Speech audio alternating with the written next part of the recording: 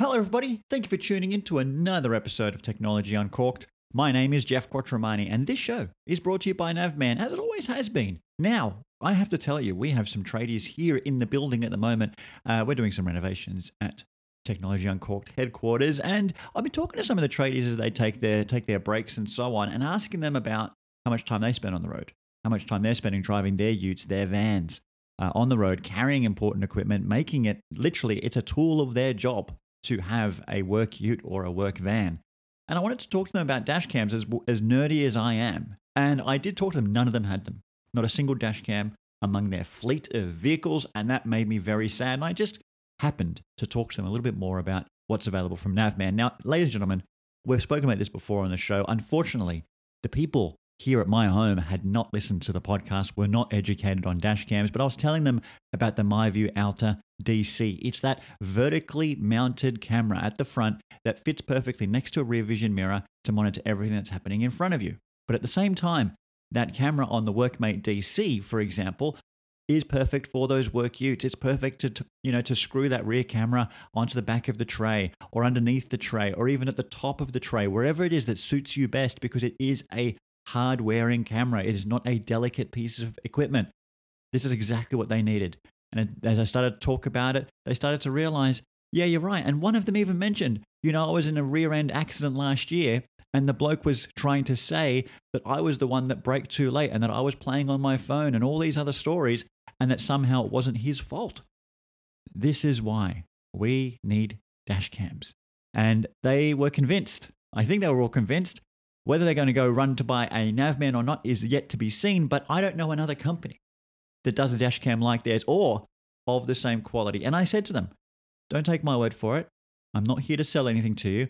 I said, go to Dash Cams Australia, go to their Facebook page, watch some of their videos. When you see one that has a lot of good detail, nighttime, daytime, reading number plates, making out the make and model of a vehicle, can you see the footpaths? Can you see the detail on the footpaths? Anything's happening in the periphery of those cameras? And then have a look in the bottom left-hand corner. Does it say Navman? If so, you know why. That's why I talk about them. That's why they sponsor this show. Let's get on with some tech. Ras imbras ma' Jeff Quattromani, multi-Australian min Sydney. Tech expert Jeff Quattromani. Jeff Quattromani, thank you very much from Sydney. Jeff Quattromani is here. And now it's time to talk technology with Jeff Quattromani. Jeff Quattromani. Hello, everybody. Thanks for tuning in. What the heck? Let's talk tech. And good afternoon, good evening, good morning, whenever it is that you are tuning in. Thank you. Thank you for tuning in to Australia's #1 technology podcast.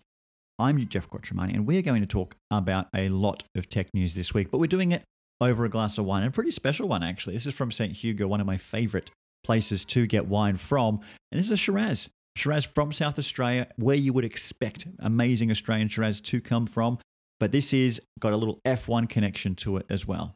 Danny Ricciardo, it's his special release Shiraz. It's the DR3 version. That means that it is a more expensive version of the Shiraz as well. $80 for this bottle, but it is absolutely sensational. But I will tell you this. I will tell you that it's not worth $80 compared to their normal off-the-shelf $45 to $50 bottle of Shiraz. For most people, I don't think you'll notice the difference. But this one is a very special bottle of wine, and you would enjoy it. But you could just be happy with just a normal Shiraz. Now, I am leading into this with a special bottle of wine because this is partially a special episode. I wanted to quickly mention to you one thing. If you have Binge, if you have Foxtel, there's a documentary I need you to watch. Well, I don't need you to watch, but I recommend you do. It's called Apple, The $1 Trillion Betrayal.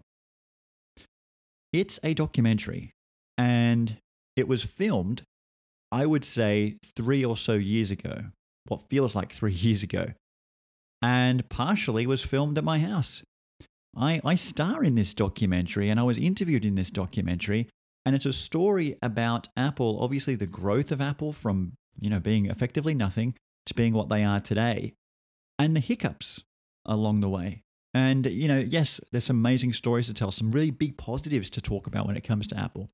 But it hasn't always been a smooth road, and we do cover that in this documentary. Now, I am not the only person interviewed, but I'm the only Australian tech commentator that's interviewed.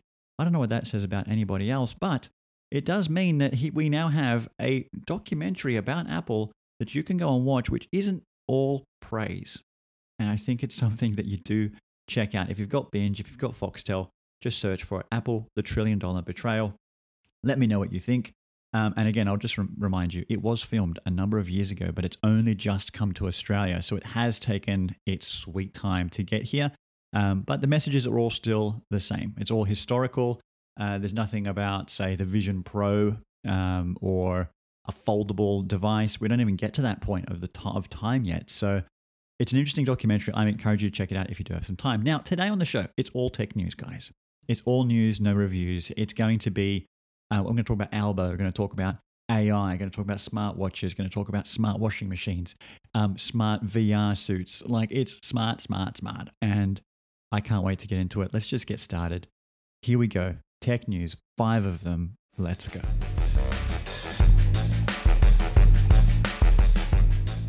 Now, earlier in the week, Anthony Albanese, Australia's Prime Minister, made an announcement around a National Cybersecurity Coordinator, the first of its kind, Darren Goldie. And as part of the announcement that he was making, he also decided to give us all some tech advice. Now, I didn't have him on the show as an interviewer to deliver this message himself. He did it straight to the press. And this was a very important piece of information that he shares about one of his practices of protecting himself. Now, one of the things that he does from a cybersecurity point of view is every day, every 24 hours, he will turn off his smartphone for 5 minutes.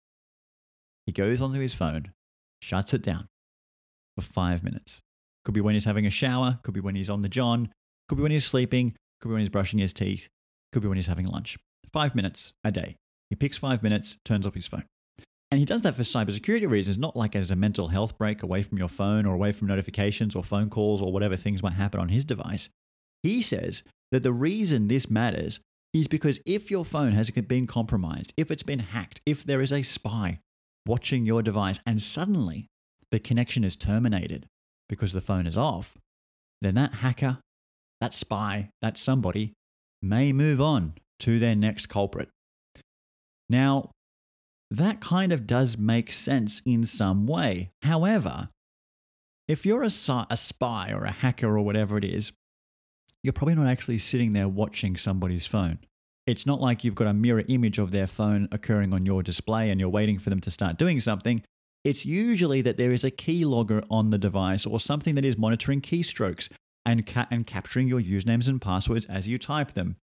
It's not actually someone sitting there like they're watching TV and then, oh, it stopped working. Well, I guess I'll change the channel. It's probably a little bit more simpler than that. So I love the idea. I appreciate where it's coming from. But Albo, I don't know whether you should be giving cybersecurity advice when you've just hired a person to do it for you. And maybe he's got some different tips to share himself. Darren Goldie is the cybersecurity coordinator for Australia. Maybe at some point we'll bring him on the show and have a chat and get some tech tips from him instead of from Mr. Albanese. Now, there is a new app that utilizes artificial intelligence. Who would have thought? There's probably 1 million that were launched in the last year that do that. But this one's different. Now, if you've ever been to a restaurant and you've seen people take photos of their food, you may find it embarrassing. I kind of don't like the idea. I don't like to capture photos of my food. I'd rather just eat it, especially when it's warm. But there is a new app that actually will encourage you to take photos of your food if you are counting calories. Now, a lot of people are always watching their diet. Australians coming towards summer, maybe thinking about wanting to lose weight. And in the past, there have been apps like MyFitnessPal and others where you can log your food diary. And that will help you count calories versus what you're burning so that you can hope to try and be in a deficit to make sure you're actually losing weight. Now, that can be really tricky when the food or meal doesn't have a barcode. You know, if you're eating a nut bar, you can scan the barcode. It tells you exactly what's in it, and you can track the calories based on that. But if a dish is put in front of you, that's very difficult to do.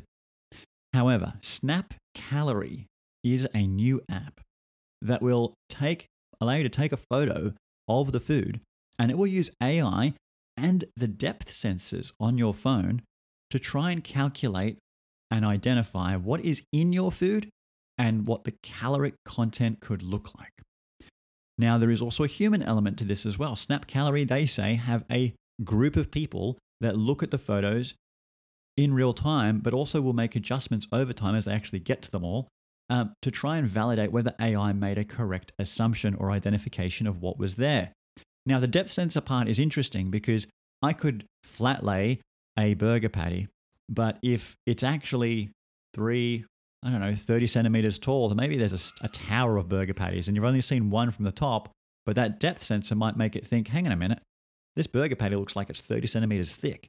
That might not just be one. So the depth sensor makes a big difference. I'm fascinated to try this one out, but if you are someone who is counting calories, this could be something you do. Snap Calorie. It's taking AI to a whole other level. Now, I also saw this week that Tag Heuer, the fantastic watch brand, the major watch brand, has got a new smartwatch on the market. Now, I've tested a couple of their models before, and one of the things that you can say with the Tag Connected is that it inherently looks like a tag. When you are near somebody or with somebody, it looks like a tag. It's got the body and shape of a Tag Heuer watch. The watch faces can resemble multiple different types of Tag Heuer watches, as you can adjust and change them to suit your day, mood, occasion, whatever it could be. And I love that. That's a great feature. At the end of the day, it's not a real tag, as in it's not an analog watch face. It hasn't got that classic design. Even if it is trying to be replicated on a screen, you can tell it's a smartwatch. It is literally just a screen on a watch reflecting an image. But with the new models is Caliber E4, Golden Bright, and Bright Black Edition. It looks like a little bit of rose gold added into the bezel. There's some black added in. It's a really nice looking watch. But it's important to talk about these watches because those who are in the market for a smartwatch should know that there is a couple of operating systems that float around on smartwatches, and one of them is Android Wear OS.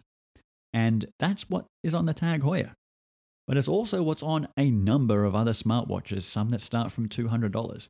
So when you have something like this from Tag Heuer costing US $2,300, you do need to know that yes, while the body and design on the outside looks all tag, what's inside is the same as what's on a $200 smartwatch. So yes, the watch faces are unique to it, but beyond that, everything else is the same. It will count your steps, it will give you email notifications, but so will a Fitbit. So it is that difference between having, I don't know, a really smart watch or a watch that looks really smart. And that's really the difference here. Boy, that was a good line. But that is really the difference here. I do like them. One of the problems I used to have in the past, I haven't tested this particular model, was battery life. Large display, they're trying to be very conscious of the size of and the thickness of the watch as well. So battery size becomes a question or a problem for them. And I just remember not really getting through a full day of use. And with a smartwatch, that's not ideal if you are somebody who is potentially going to dinner that night, maybe doing something in the evening, and then coming home to sleep at, say, 11 or midnight. You may not even get to there before your watch actually dies. And that's not ideal for a watch that tells you the time. So do shop around if you are looking for a new smartwatch. Yes, this is an elegant looking one, but personally, I still love my Withings. I really like my Withings. And I think it's the ScanWatch, I think it's called. I love it. It looks like it is an analog watch, but a very small display. I charge the battery maybe once every 2 months. It's brilliant. It does everything I need it to do and more. Now, there is another thing I want to talk to you about, and it's virtual reality. We talk about virtual reality a lot on this show, and probably at least once a week. There is a group of Swiss engineers, of course they're Swiss engineers who have built a VR suit. The VR suit has an aim to help you feel things in the metaverse. Now, this looks like a wetsuit. It looks like a complete wetsuit that you would wear surfing. Head to toe covering, basically. You put your virtual reality headset on, you find yourself in an immersive world where maybe you're walking around a garden. And while you're in that immersive world and that's all that you're actually seeing, maybe you bend down and you pull out a flower out of the garden. Now, visually, you can do that today. But in your fingertips, now you could feel the weight and the fact that something is actually between your fingers, even though in real life there isn't. And even though in the virtual world it looks like there is, the suit will help piece the two together. Taking another example, if you're in that same garden and a bird was to come by and land on your hand or on your shoulder, you would feel it. You would feel its weight. You would feel its feet. You would know that it's there, even though it actually isn't. If you were playing FIFA, and this is really taking things to another level, if you were playing FIFA and you swung your leg in the real world, and in the virtual world, you kicked the ball, you would feel it on your foot. You would feel that connection on your foot. If you were barefoot, it probably hurt even more. But the amazing thing here is where this could go. If you think about Call of Duty, you think about those first-person shooter games, imagine the sensation of actually trying, not feeling a real bullet shot, but imagine that kind of interaction where it takes gaming to a whole other level where you can feel what's actually happening in the game and not just be part of it. That is a big deal. If you think about car games and F1 games, for example, where imagine if you could feel G-forces while you're driving an F1 game. Imagine if you could feel that pressure on your body while you try and take a corner. If suits can start to replicate that and connect the virtual world with physical feeling, that really does take things to another place. And these Swiss engineers are making their way towards it. They're trying to help you feel in the metaverse. And I know that there will be instances where this may start to get more into an adult space. And you can just imagine where some of those areas might go. But it could just be as simple that if, two of you are playing a game together, you could literally tap each other on the shoulder. You could be doing all sorts of things where touch becomes something that is experienced in a game. That's insane.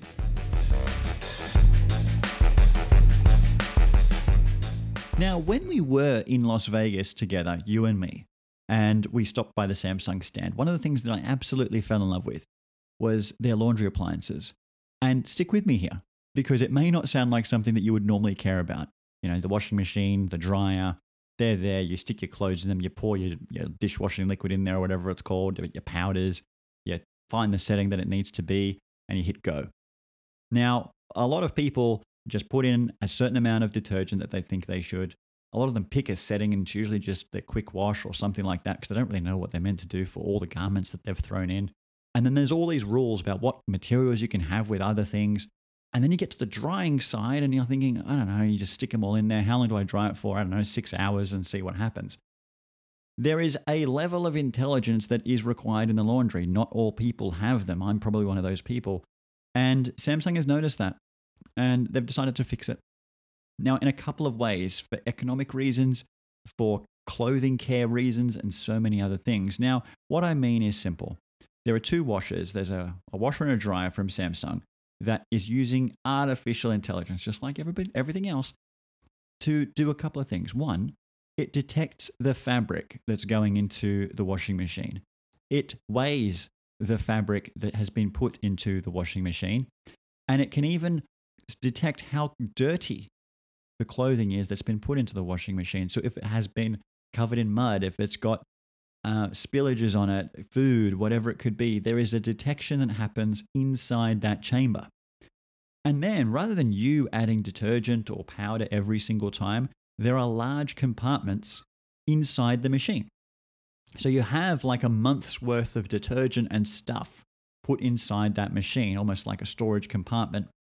And then the machine, after doing all of that detection, understanding what you've now got, will actually release the right amount of detergent or fabric softener or whatever other components go into a wash, and automatically start your wash based on its own wash cycle, unique to what's just been put inside it, using the right amount of detergent and obviously then the right amount of water. Because what a lot of people do is they don't fully load their washing machines. They run the same wash cycle regardless of how many garments are in there. They're potentially using more water than they need to, more power than they potentially need to, and sometimes more detergent and other components than they need to. So this makes it all very smart and very simple. Let it do the work. Let it decide the time, the water usage, the power usage, the detergent usage, and you'll get the right clean garments to the manufacturer's happiness or whatever it's called. It's not going to destroy all your clothing because it is doing the thinking for you. But what I also love is that obviously it is internet connected, of course it is, but it will actually also get software updates over time, meaning new types of wash cycles or different types of detections or intelligence around water usage and power usage will be downloaded to the machine as a firmware update. So as Samsung and others figure out new ways of using the machine, your machine will just learn and get better. But then what I love, obviously the fact that it is internet connected, of course there's an app. It works with the SmartThings ecosystem that Samsung has dominated.